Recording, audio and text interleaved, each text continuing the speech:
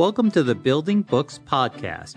I'm Glenn Yepeth, publisher of Ben Bella Books, and on this podcast we will talk about ideas, authors, and how publishing really works. Well, I'm delighted and thrilled to have today Mike Shatzkin, someone I've admired and whose blog I've followed for many years. He's been involved with publishing for nearly 50 years. He's the founder and CEO of the Idealogical Company, co-founder of Publishers Lunch Conferences, and co-founder of Logical Marketing. As I said, I've been a faithful reader of Mike's blog for many years, and I can attest that his insights into the dynamics of publishing industry are a must-read for anyone in publishing. So I'm thrilled that he agreed to be on the podcast. Happy to be here. Thank you, Mike. All right, well, a lot of issues I want to get into, but let's just start with a little bit about your background, how you got into publishing. I was born into it. It was really sort of the path of least resistance. My father was a publishing executive working at Viking Press when I was born, working at Doubleday for 10 years. It took me to my early teens, working at Macmillan through high school, McGraw-Hill through college, and then Lynn Athens started his own business just about the time I graduated from college. So after I got done with the McGovern campaign, I went to work for him.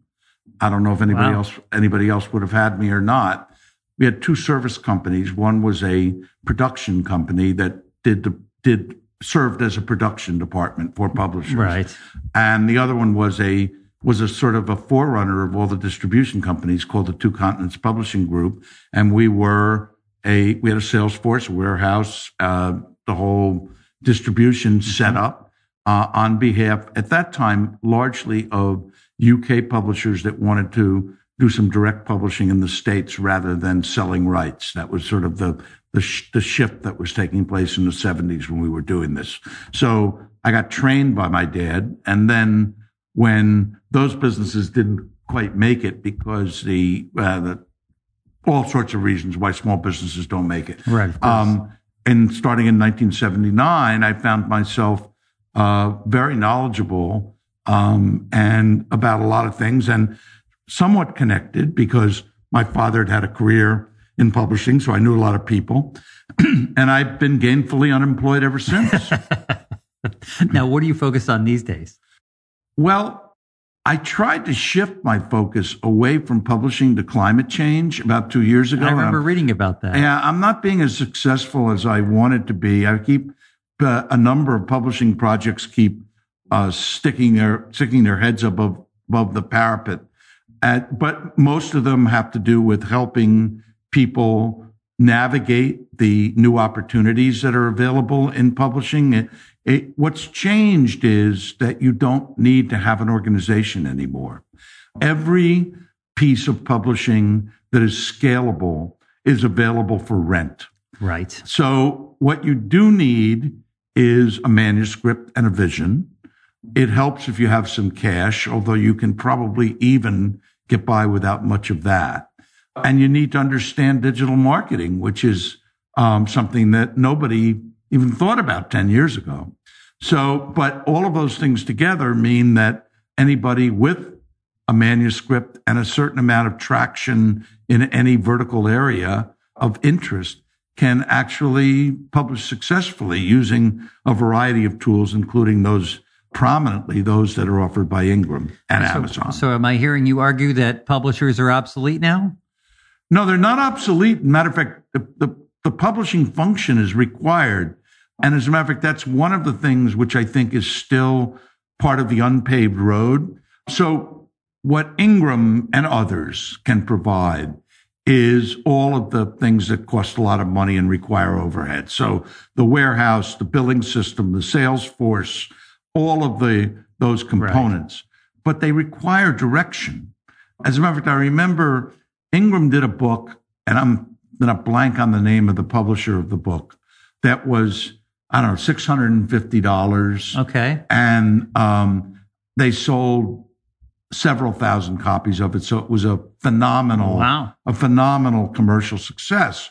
And Ingram was very proud of having provided all the capabilities, including the printing capabilities, to make it all happen. But when you investigated it a little further, you found out that the self-publisher hired Bruce Harris, who is a rough contemporary of mine and a very experienced publishing brain who created Harmony Books for Crown in the 1960s, was president of the Random House Sales Organization for 20 years. And Bruce was the guy who figured out that the book, if I'm getting the price right, should be $650, not $500, not $800. Right. What should be in it, what the target markets were, all of the things that require publishing expertise to aim and channel and utilize the resources that Ingram has in order to execute. And that function is always going to be necessary. And the single book publisher does not, generally speaking, going to have that. Of course. But what is different is that a publisher does not need to own all of the means of production and distribution and invest in them with fixed cost. Everything is variable cost and everything is scalable. Now, what that does mean to the commercial publishers, which is not good news, is that you don't have to have commercial intent anymore. There are individual authors that are more interested in their fame than they are in money. There are cause organizations of all sorts that are from the AARPs and of the world to chambers of commerce, right, of course. Right, who have reasons to want to publish things that are not primarily commercial or financial. But does that really hurt publishers? Because that stuff is not that commercial. No, well, first of all, you can't read two books at once. So even if, at least not simultaneously, unless you have your brain cleaved. So while you're reading, while 1,000 non-commercial books come out and sell as many as 100 commercial books would have, whatever they do sell is occupying the brain and the budget that's a good point. Of someone. Okay, so what's happening is that the business is getting bigger, but the business that's available for commercial exploitation is getting smaller. And that is something which I believe is inexorable. And in fact, if you think about it, I don't know if these models have changed, but when I was 25 years ago, AMACOM, American Management Association, had a business book model that basically was, you give speeches, you sell your books, you can sell your book at speeches. Right. We'd be glad to publish your book. We'll give you a $3,000 advance. Of course, we want you to buy 5,000 copies over the course of the next 2 years at a 50% discount. But you'll have these books. You'll make money selling them at your speeches, and we'll make money publicizing them. And that business isn't there anymore, because nobody's going to make that deal anymore when they can when they can do it themselves. They can get commercial distribution themselves. They don't have to guarantee 5,000 copies purchased. They don't have to print any inventory, which they used to need a publisher to do for them, but they don't anymore because Ingram's got print on demand. So they don't even have to print an inventory. So all of these opportunities where the publishers were essentially gatekeepers, and you couldn't get into bookstores and you couldn't get into libraries and you couldn't get yourself available without a publisher to allow you through the gate. That's no longer true. So that changes the landscape considerably. And, looking big picture, the world is evolving and things are going to be different. I will say that right in today, I don't think we're there yet. I'll just say my personal experience. We picked up, I can think of 3 self-published books that had all sold at least in the 5 figures. So very successful self-published books. We took them in and did a factor of 10 increase using the marketing, using better distribution. So it's not, what you're pointing at, I think, is where we're heading. I think we're not there yet. Oh, no, we're definitely not there. And also, it's not all one thing or the other. It's That's not right. like, it's not going to be, this is about the ratio. There was always self-publishing, right? There was self-publishing 50 years ago. It just didn't sell any books. Right. But there was such a thing as Vantage Press that would charge you whatever they would charge you to print up some books for yourself. And you're absolutely right that the self-publishing world is a farm system, and that smart publishers are looking at self-published efforts for opportunities where the self-publisher is not getting the full commercial value out of the project. But the problem is it's easier to see in genres. Let's take something like romance fiction, right? So publishers had a great business with romance fiction for years, but then authors discovered that they could get a large part of the market for themselves for $3.99 ebooks, and that they would make more money on $3.99 ebooks that they sold themselves than they were making on $12 and $15 paperbacks that the publisher was selling. And then the publisher can't sell ebooks at $3.99 and be in business. They have overhead. Right. So in what you're seeing, I believe, is that publishers are retreating from the genre fiction field, and it is being increasingly taken over by self-publishers or fledgling publishers that don't have overhead and can live in a low-priced world. Yeah. So what's happening is you start to see a shift of what works for publishers and what doesn't work for publishers, and where's their farm system and where's their changed economics that make it very hard to do anything at all. Now, Mike, I think you're definitely seeing, that's definitely right. You're definitely seeing that. All right, so let's talk about Amazon. And sometimes when I read your blog, it's almost like you feel Amazon is a natural monopoly, that unless somebody does something, they will basically just increasingly take over the entire book business. Is that how you see it? That's a little bit of an extreme notion. No, what I see in Amazon is, this is similar to the problem that I was describing for publishers earlier. Amazon's not trying to make money from the book business. Right. And that is an unfair advantage over everybody else who is trying to make money from the book business. So back in the 1990s, when Amazon was just starting, there are two tales that are worth retelling or recounting because they are instructive.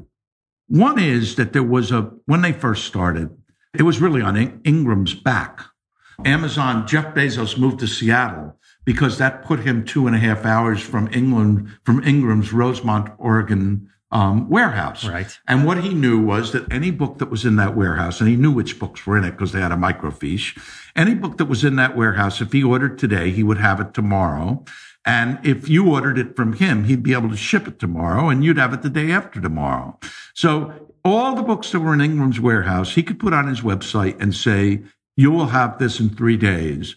And he didn't have to own the book. And not only did he not own the book, you paid him. He ordered it from Ingram. Ingram shipped it to him. He shipped it to you. He kept the money. And 45 or 60 days later, he had to pay Ingram. That's a nice deal. So not only did he not have to have any inventory, he didn't have to have any money to pay for inventory.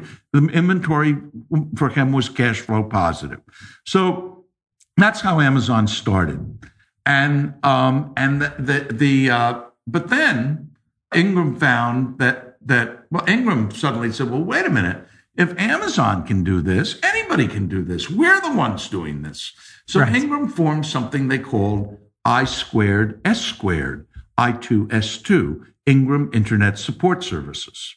And they went to every publisher and they said, look, every bookseller, you don't have to let Amazon take this business. We can handle this business. You can handle this business. We'll give you the database. You put it up online. People order the book. You tell us. We ship it to them with a box that has your name on it, and you're in business. And Amazon at that moment cut their prices dramatically and took all the profit out of selling books. I did not know that. That's interesting. So the booksellers said, "Hey, I got a business to run here. I don't have time to sell books at no margin." Right. So they can have this crummy little direct marketing business, which is, after all, in 1998, 2% of the business or 3% of the business. It doesn't really matter. I got a bookshop to run. So that was the first thing, when Ingram just basically did this discounting. Now, at about that same time, because the consciousness of the discounting thing was very slow, as a matter of fact, it's still not completely appreciated that they're not in this for profit, and that's why they have an unfair advantage, right? But about that same time, there were a lot of publishers who were saying, this is crazy. Why are we letting Amazon take this middleman position with the public? We'll take the middleman position. We'll form a consortium of publishers. And in fact, Books Online was Barnes & Noble's initial attempt was a partnership with Bertelsmann. People forget that. I didn't know that. Barnes & Noble bought Bertelsmann out in about 2001 or 2002. Okay, so the publishers thought, well, this should be our business. Okay, but the fact is they would never have been able to compete because the publishers would never have formed a book-selling consortium whose objective was to break even on selling books and collect names and customers so they could sell them something else in the future. And because that was Amazon's game plan, no one could compete with them to sell books. Okay. So similarly, it's very hard to compete with them to publish books because they're not really trying to make money publishing books. They're trying to beef up their hegemony in the book field by having books that other people don't have, which makes them the first place to shop, right? And all of this is very sensible from their point of view, but very hard to compete with if you're Barnes & Noble, and very hard for a publisher to do much about in terms of leverage because Amazon's now half your sales, and you really have to just cooperate with whatever it is they want. Right. I've noticed that Amazon has been creeping up the ebook prices. And I'm wondering, they probably have the credit card number of pretty much every book buyer in America at this point. So I think they are starting to turn to greater margins. The discounts do seem to be dropping to me.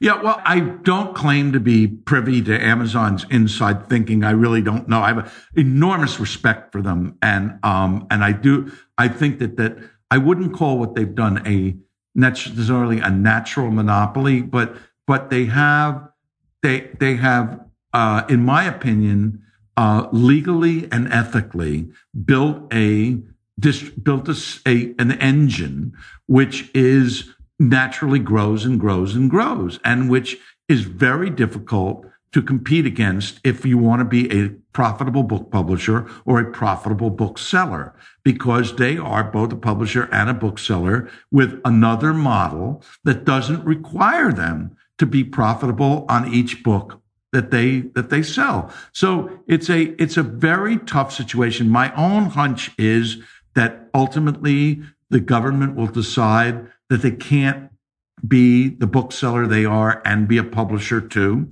that is an integration which is threatening to free market economics. But so far, of course, they haven't succeeded in publishing like they have in bookselling, partly because the rest of the world won't play.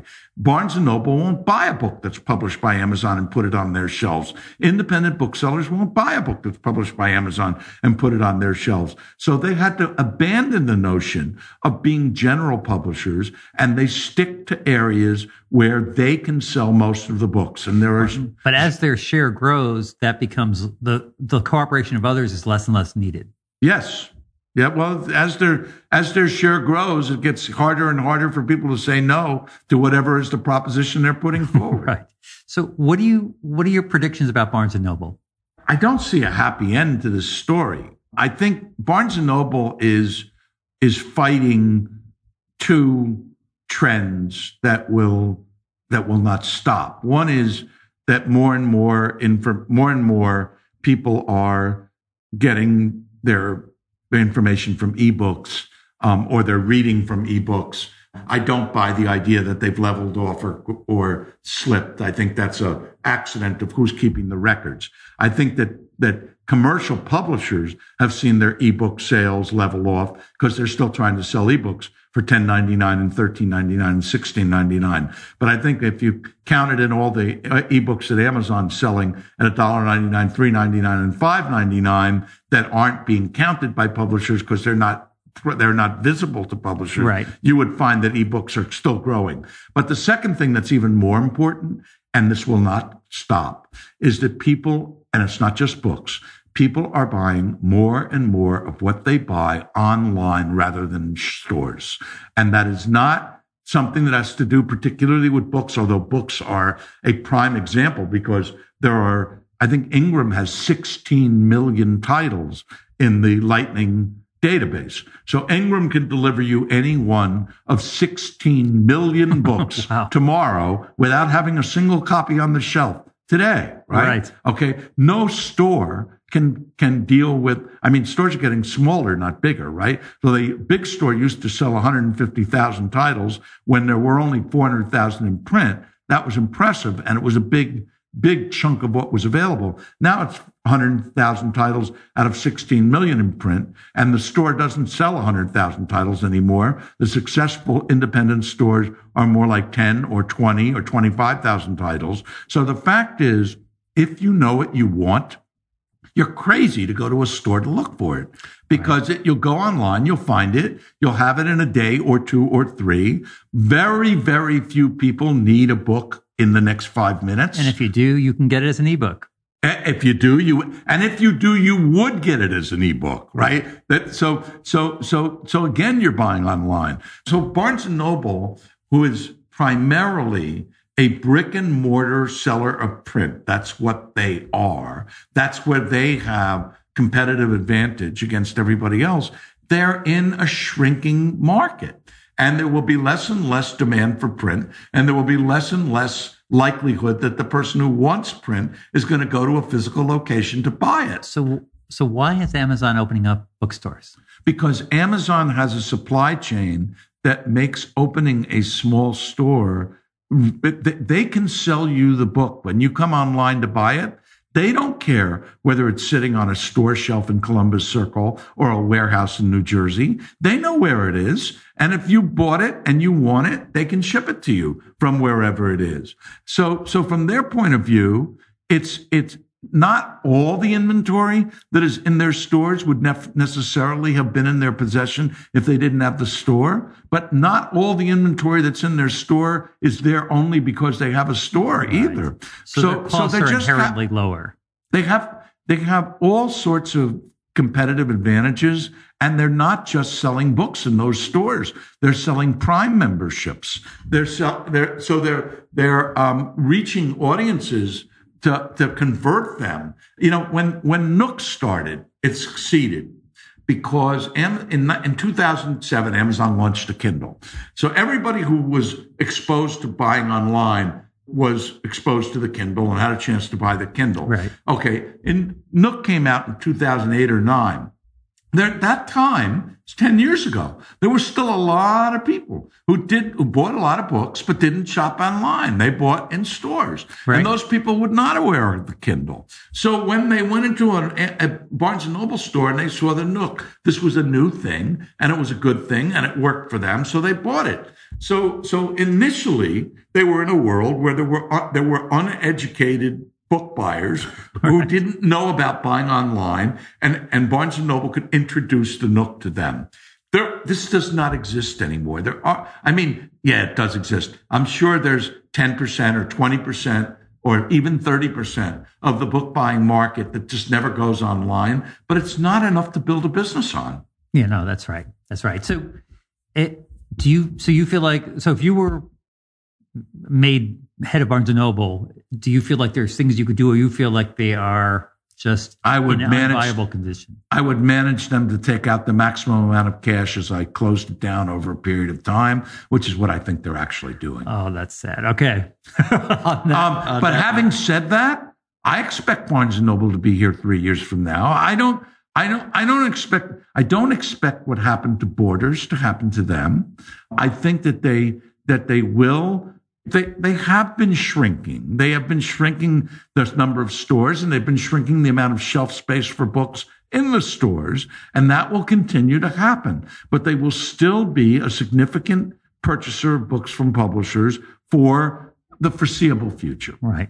Thinking about Amazon getting into publishing and, the failures they've had because of distribution, but I do wonder if there's another factor, which is, now I'm not talking about self-publishing, but actually publishing authors with advances and so on. It's a very time-intensive, people-intensive, messy business that doesn't seem to fit what Amazon does well, which are these economies of scale and leverage. I wonder if it's not a great cultural fit for them being in publishing. I think that's right. And I think that their interest in publishing is probably very capable of being disposed of. Right? In other words, I don't think publishing per se interests them. I think that what publishing offered was a chance to be further disruptive in the book space and to get books that. And I think that at the time, remember, they started out by hiring Larry Kirschbaum. I remember that. And who is a master at getting very, very big books and working with very, very big authors. And I think that Amazon figured that if they could have, 3 or 5 of the top 15 bestsellers were Amazon books, that would either give them exclusive that would drive more traffic to their website, or would force the stores to start to accept Amazon books as part of what they would sell, even if though they didn't want to. And they saw that there were strategic reasons. It wasn't a matter of a little more margin or a little more profit.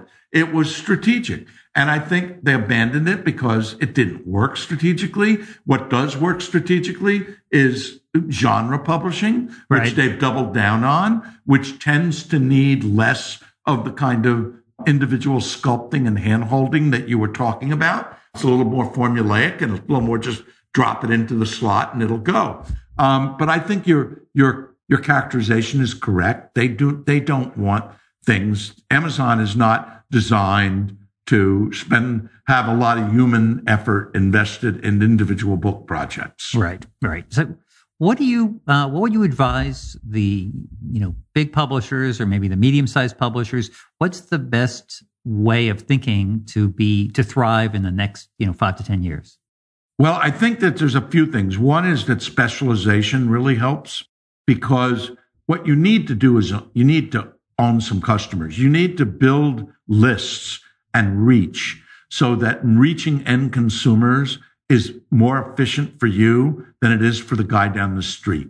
And now, so the most obvious thing is, I don't know, if you publish books about the Revolutionary War in the United States, I'm picking a subject out of the air, and you manage to build a list of 75,000 people who are interested in books about the Revolutionary War, then when you find the long-lost memoirs of Benedict Arnold and have a scoop, you have a way of reaching an audience that is virtually free that can launch the book. So that's generally speaking, that's nonfiction, although it's also fiction. Certainly, romance. It's in genre fiction. Yeah, Tor, does. Yeah, Tor. I did a piece on Tor, a blog post in around 2010 or 2011, and this was in the fall. And the prior month, Tor had sent out 600,000 emails. Right. Okay, of which 200,000 had been opened, of which 40,000 people had taken an action, which they had asked them to take. Now that was almost 10 years ago, certainly more than 5 years ago. So you got to believe those numbers are multiples of that now. Well, that's very, very powerful. And the average person or a publisher that may be a very good publisher that doesn't have that kind of list is not going to be able to publish science fiction the way Tor is going to be able to do it. So I think I think that's really writ large. Not very many people are going to have email lists of millions.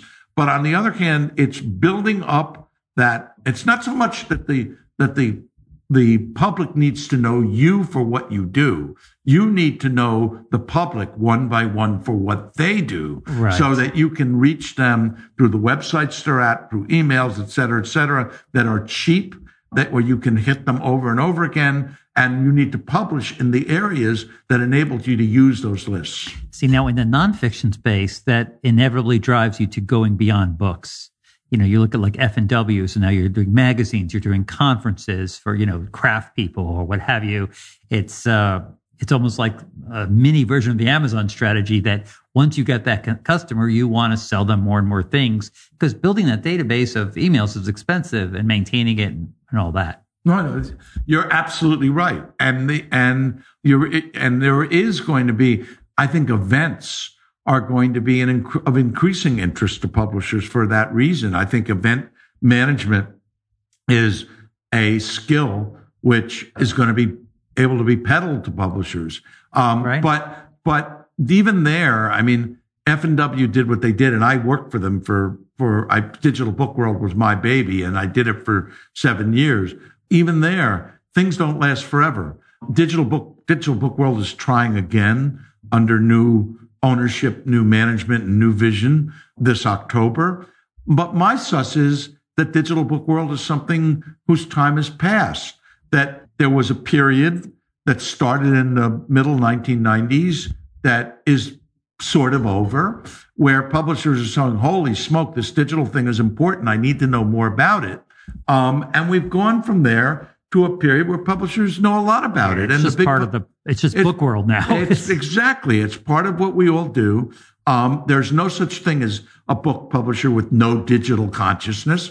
The big publishers have all hired people that have extensive experience with digital in various places. So all of the reasons for having conferences and educational forums and so forth that were really powerful in the 90s and in the first decade of the century, and even up until maybe 5 years ago, really not as compelling anymore. And it's not, as you say, it is not digital book world, it's book world. Right. And digital is part of book world. And I think that's right.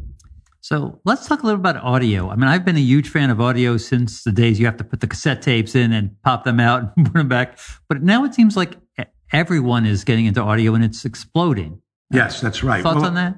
Well, I think that we can thank the iPhone for that primarily. Right. I think that audio and video have completely changed positioning in terms of technology and access. So in 1990, the simplest, easiest thing to create, store, and distribute was text.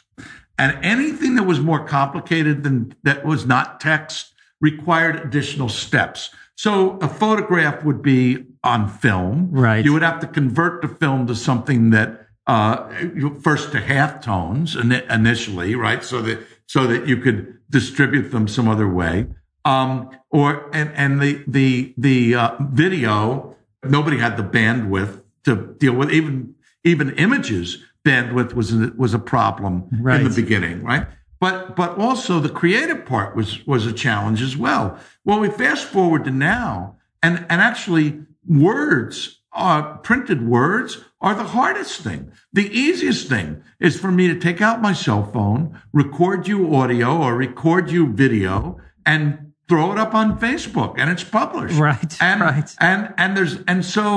So there's a combination of ease of production and ease of distribution, which has changed the pecking order of things. I'm not an audio consumer because I've always been a hearing challenged person. So it's not, although even that's changing with iPhones that are now connected to my hearing aid by Bluetooth, so that the audio experience, whenever I watch videos, I watch them on my phone because it's easier for me to get the audio through my phone than it is for me to hear things through the imperfect microphones of the hearing aid. Right. That's interesting. Now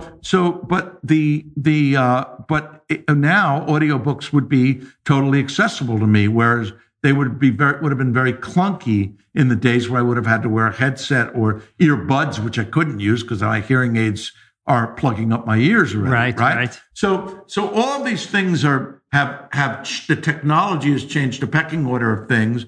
And now you're seeing, and you will see more and more, audiobook originals where the words on a flat screen, my terminology is words on a flat surface, because that could be paper or a screen. Words on a flat surface are a step away from an audiobook necessary in certain cases. Well, particularly if, for example, I think the day will come that something like this podcast, you would have a transcript. And people would have the choice of reading it or listening to it. And I think that that's going to become pretty much automatic. And people will understand, well, if it started as a podcast, the transcript will be a little bit imperfect, right?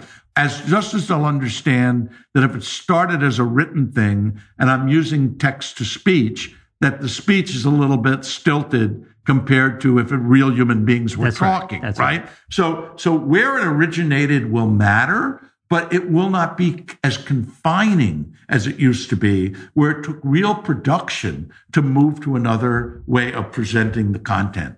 And now that it doesn't anymore, everything is much more ubiquitously available. And because audio was expensive and hard to produce, and now it's cheap and easy to produce, we're really seeing a difference in the amount of audio available. Right. And the flurry of podcasts and the tremendous success of podcasts has kind of trained the listener to be more tolerant of, less than perfect audio, in the sense that, when you get a Stephen King audiobook, the narration is excellent, it's perfect. Whereas in a podcast, it's more casual and there's more ums and ahs, and people are accepting that.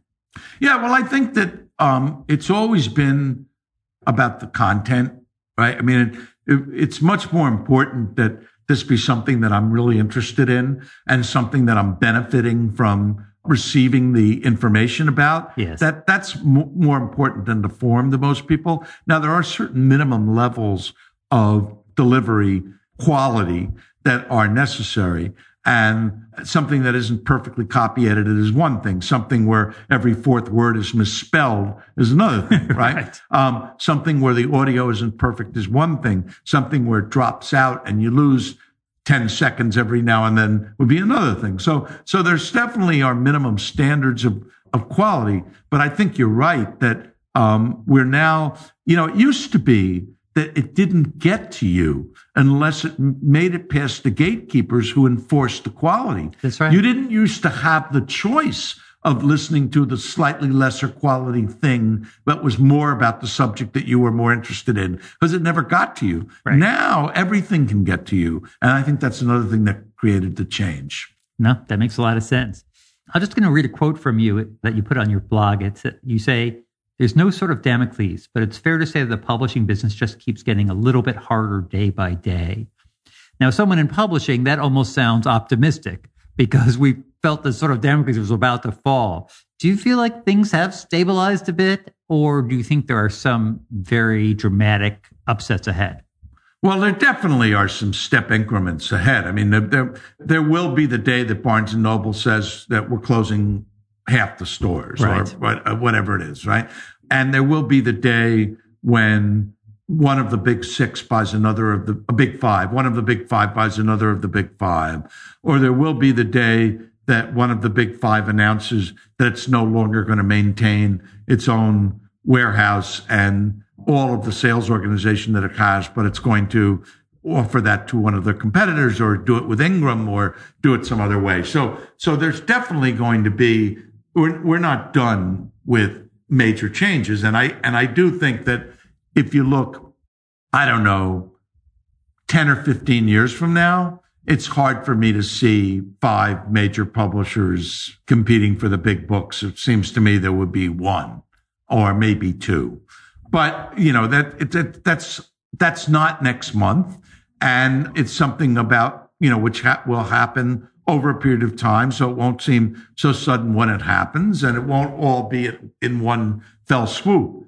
But we are headed for a world where I think we are going to see, unless the government does something about it, Amazon creating dozens and dozens and dozens, or hundreds and hundreds and hundreds, or thousands and thousands and thousands of little bookstores or places where books are on sale alongside of other things, and make it harder and more of a kind of a specialist thing for somebody to have a bookstore that isn't purely utilitarian and driven by algorithms. And that will have happened because more and more of the books will be bought online, as everything else is being bought online. One of the things that I really see, and I don't think about the book business per se, but I live in a doorman building in New York City. And in the last 5 years, the doorman's job has completely changed. Huh. They are logging it. There are 100 units in our building. There are hundreds of packages coming in every day. Oh, of course. The package room, which used to be virtually emptied, is now virtually full. The doorman job of where he has to log in each of these things, because I get an email, it's a system, the building has a system. They log in the package, they put it in the system. I get an email that tells me there's a package for me. It used to be something that happened once a week. Now it's 3 times a day or twice a day with all the various things that get delivered. So you just see this and you see, and the other thing that I'm seeing, at which we're seeing all over the country, is empty storefronts, right? And they're everywhere. And my local Democratic club has had a meeting, a specific exploration of all the empty storefronts. And we're talking about Midtown Manhattan here. We're talking about the center of foot traffic and commerce, let alone these malls that lose an anchor store or 2 or 3 key stores, and then suddenly they're deserted. So we're seeing some big changes that are not all about book publishing, but we live in a world that we share with a lot of other industries and things, and all of that is changing. So I don't think we're out of the woods. Do you think that the publishers understand the situation, or do you feel like they're in some denial? Well, that's a really hard question to answer because there's a lot of publishers in the world. That's right. I think that people in jobs are seldom incented to take a long view. And most big companies report to shareholders in some way on a quarterly basis. Most employees are reviewed on an annual or semi-annual basis. Very, very few employees have a 5 or 10 year window on their jobs. So people just don't think that way anymore. And actually, that's another place where Ingram is really different from almost anybody else, in that they sort of celebrate their 5 and 10 year employees, and they have it's still a family business. That's not true in most situations. You're right. And in fact, Ingram did Lightning, which is a core element of their business, where they can print any one of 16 million books. It took 7 years for Lightning to become profitable. There's no corporation reporting quarterly that can take 7 years to develop an investment initiative before it becomes profitable. So I think that I wouldn't say that the employees of publishers are in denial. I think that most of them, if you said, what do you think is going to be the situation 5 or 10 years from now, would recognize that it's going to be pretty drastically different. But I don't think that most of them think that matters much in their day-to-day job. They have to get the advance on the spring list, right? And if that's harder because 3 stores that they were counting on to take 20 copies each have just gone out of business, then that's the way it is. And you got to figure out a way to get past that and find a few other stores to take some additional copies. But that's how people think, and that's how they work. And I think that even at the management level, people know how many years it is till their retirement. And they're not really thinking about what the corporation's going to be, where the corporation's going to be 5 years after they're gone. That's very interesting. And I find it fascinating what you say about Ingram and the long-term employees, because I think one of the things that, I went through when I went to business school and all the business reading I did since then, it's all about, well, people used to stay in a job, for their whole career, or maybe 2 jobs in a career. And now every 18 months or 2 years, they're going to shift jobs. And we talked about that like that was just a given. But it's actually very problematic and very disruptive. And I'll say at BenBella, in our tiny little firm, even our more junior people have been around 5 years. It's having that, and there's tremendous advantages to creating an environment where people don't have to move to get a raise, don't have to move if they have to deal with some issue that's bothering them, to have a real environment that people are going to stay. That has huge benefits to the firm. And I know I have a lot of authors that came from other publishers who were like, I was orphaned, my editor left, things keep turning over. And I feel like we don't take that seriously enough as an issue. Well, I think that you're definitely right that there are circumstances, and BenBella is obviously one, where the value of the long-term relationships is tangible and commercial and real. The fact that you're an exception doesn't change the reality. No, you're right. Right? But it still doesn't make you the rule. And I think that in general, that many companies say, well, look, Random House just offered a buyout to any employee over 60 who's been with the company for more than 10 years or something. That was announced yesterday. I saw right? That. And that's because they're seeing that they got people making $130,000 a year, that two people making $40,000 a year could more than replace in their eyes. There's another thing. They're probably doing fewer titles. This is something that's also changed. When I was a kid in the business, one of the ways to tell somebody who really did not understand the economics of publishing is they would say, we're going to do fewer books and make more money. And because it was just not true. And until about 1995 or 2000, maybe 2005, every big house made some cash on almost every book they published, because big houses always sold a couple thousand copies of just about everything they did. So if you didn't print stupid and you didn't pay a ridiculous advance, you might not have made the 40% that you figured was what the overhead is that every book has to make in order to be profitable, but you made something. And in fact, my dad used to encourage an exercise where they'd say to a publisher, okay, you say the book's not profitable unless you make 40%. Well, here's my suggestion. Go back and look at all the books you did last year and take out the books that didn't make 40%. They made 5, they made 8, they made 14, 22. Take those out. Imagine you didn't publish them. Redo your numbers. What do you find out? You lost your shirt. Right. Because the total volume that was done on the ones that made 40% wasn't enough to run a business on, right? Okay, so now this is no longer true because the environment has become so competitive that their big publishers can do a book and only sell 125 copies. And no matter how you do the math, you're losing money if you only sell 125 copies. So it is no longer true that the more books you publish, the more money you'll make, which was the case for many, many years. So publishers now can very intelligently say that, we did 100 books last year. This year we're doing 85, and we're going to do just as well, or we're going to do better, or we're going to do better than if we tried to do 100 and did 15 books that were crappy that lost money. So that is something that's changed, not just in my lifetime, in my recent lifetime. Right. But of course, a lot depends on your ability to pick the 20 books that were the wrong books to acquire.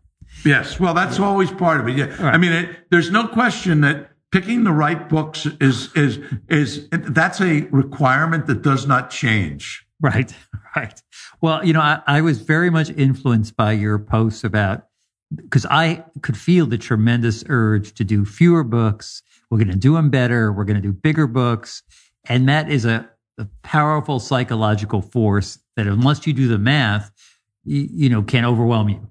So yes, I think that's right. And it's more gratifying to be able to spend more time and do more on a book. But the other thing it does is escalate risk, because every book you do presents the possibility of that book hitting the jackpot.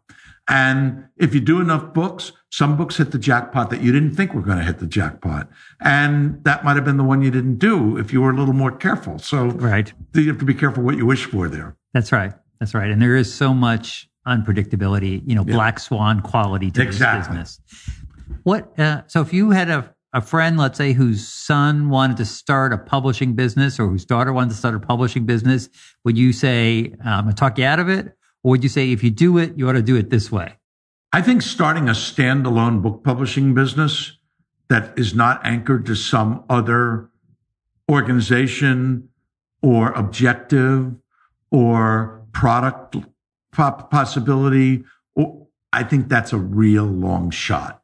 And I've made a career of not telling people what to do, but telling people what I think and what I see, because I think that circumstances are highly individual and people's talents are highly individual.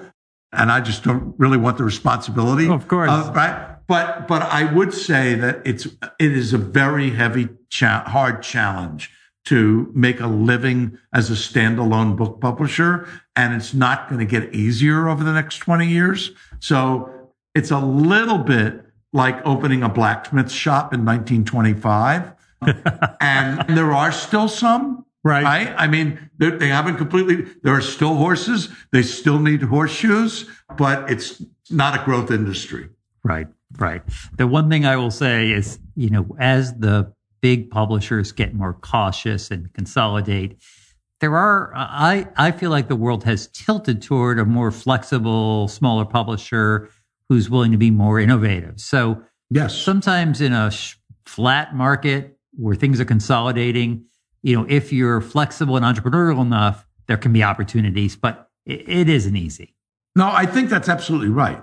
And I think that the big publishers have become structurally more and more risk averse. Right. And they keep looking for a more and more consensus about what they do. And so an editor doesn't bring it in and have a vision and just do it. The editor has to consult their colleagues.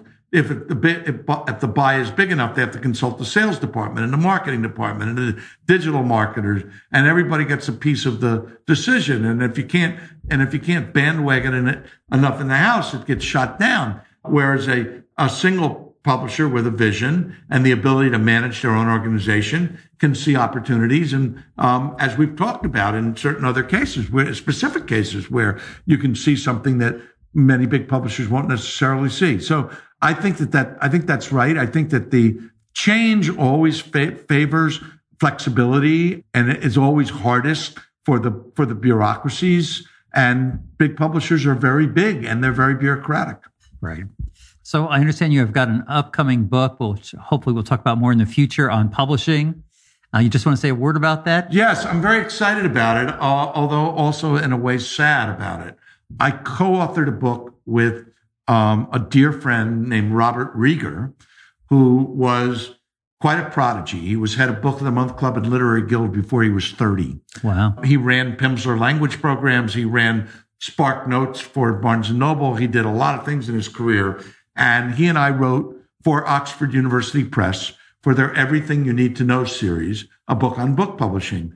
And we turned the manuscript in December, and unfortunately, Robert died in January. So we had a wonderful time writing the book together. He was a fantastic guy. He left me to deal with the editing of the galleys and so forth, which I've done. I'm looking forward to publishing in February. I'm only sorry I won't get to promote it with Robert, which would have been a lot of fun. Right. But I think it will be a useful book for a lot of people. Okay, wonderful. Well, Mike, thank you so much for making the time. It's really been a pleasure to talk to you. My pleasure, Glenn. Thank you for listening to the Building Books podcast. If you enjoyed it, please leave a review on iTunes or wherever you happen to listen to it, or share it on social media. If you're an author who wants to submit a proposal or pitch to BenBella Books, please go to benbellabooks.com, click on the For Prospective Authors button, and I'll lead you through a little form that makes it real easy to submit to us. Thank you.